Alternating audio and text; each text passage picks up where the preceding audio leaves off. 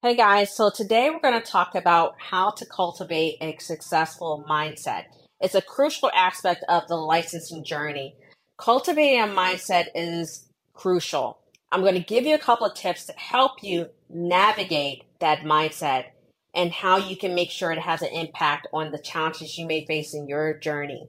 So, shifting from a mindset of stress and self doubt to one of confidence and resilience can make a world of difference, and I'm going to give you some tips on how to do that. Okay, so let's look at mindset tip number one. Embrace the challenge. See your ASW exam not as a hurdle, but as an opportunity to learn and grow and validate your skills.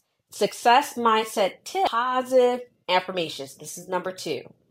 Fill your mind with empowering statements. Repeat them daily to internalize your belief that you can and you will pass the exam. Success mindset tip number three, manage your time efficiently. Time management reduces stress and allows for a balanced approach to your exam preparation.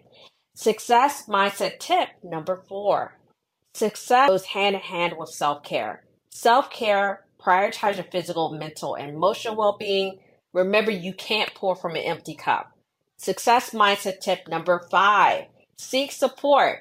You're not alone in this journey. Connect with your peers, connect with a coach right? Support is vital. With a success mindset, the ASW license journey becomes a challenge, but is one you can conquer. I want you to look at it as one you can conquer, not a threat.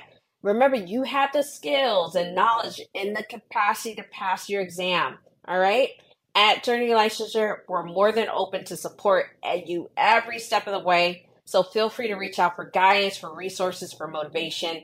And until then, I will see you guys soon. Just remember, embrace the success mindset, overcome obstacles, and embrace and embark on that journey head on. All right? See you guys later.